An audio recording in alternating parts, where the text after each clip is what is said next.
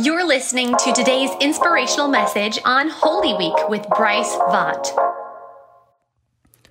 Well, welcome to our final day of our Holy Week devotion, and we've been walking through and tracing Jesus' teaching on prayer and his example of prayer his final week, but in reality, Jesus had a life of prayer.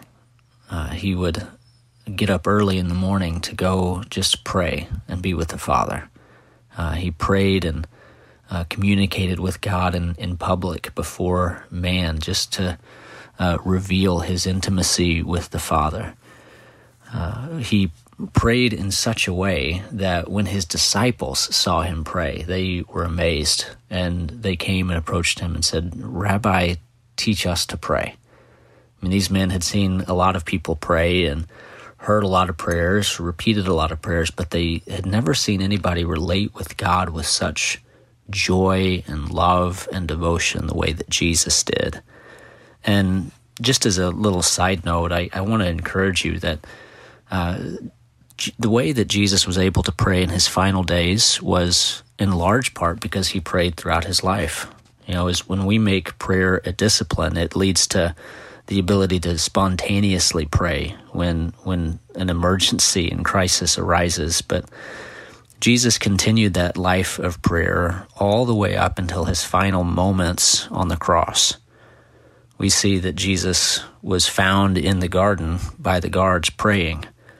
He's then arrested and put on trial and flogged and led to the cross. And on the cross, he makes several final comments, but 3 of those statements could be seen as prayers. He prays for the forgiveness of those who were crucifying him. He prays a psalm, quoting Psalm 22, saying, my God, why have you forsaken me?"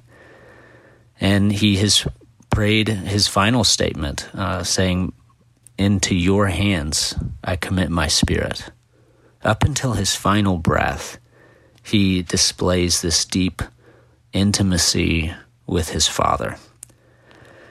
And I think this is an important thing for us to see because Jesus here is suffering in an incredible way, in an unimaginable way, and yet he's praying. And the reality is that the existence of evil and suffering for many is one reason that they reject faith. They can't see how God is good and all-powerful if evil exists. You know, many victims or people who've gone through some traumatic experience will recount how that when they were in the middle of being abused or whatever the situation was, they cried out to God and he didn't answer. And he appeared to be absent. And the truth is, there's a lot of times where I don't know why bad things happen. There are some things that are just hard to explain. And the reality is I don't have an answer for them. But when we look at the cross of Christ and his sacrifice on our behalf, we can have hope that our God knows how we feel. Because Jesus, too, prayed and felt like God was absent. The only difference is the reality for Jesus is that God became absent for him. That Jesus was truly abandoned on the cross.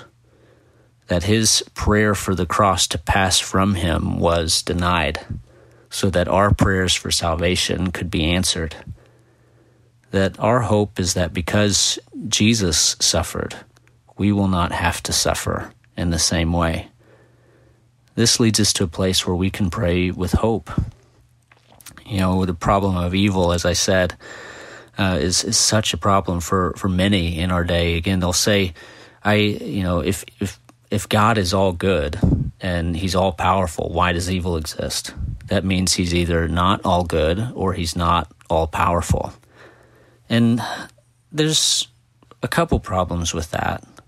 One, we know that he is all good and he is all powerful, but the scriptures also reveal that he's all knowing, that there's things that he knows that we don't know.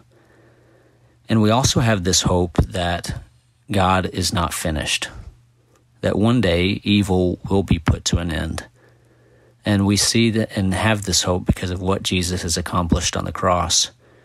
Ultimately, Jesus' final prayers were prayers of great trust in God's eternal plan of redemption.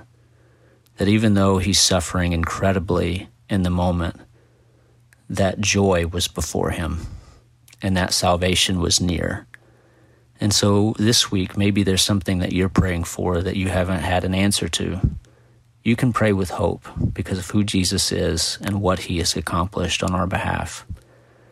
Thanks again for listening, and have a great day. Thanks for joining us here today.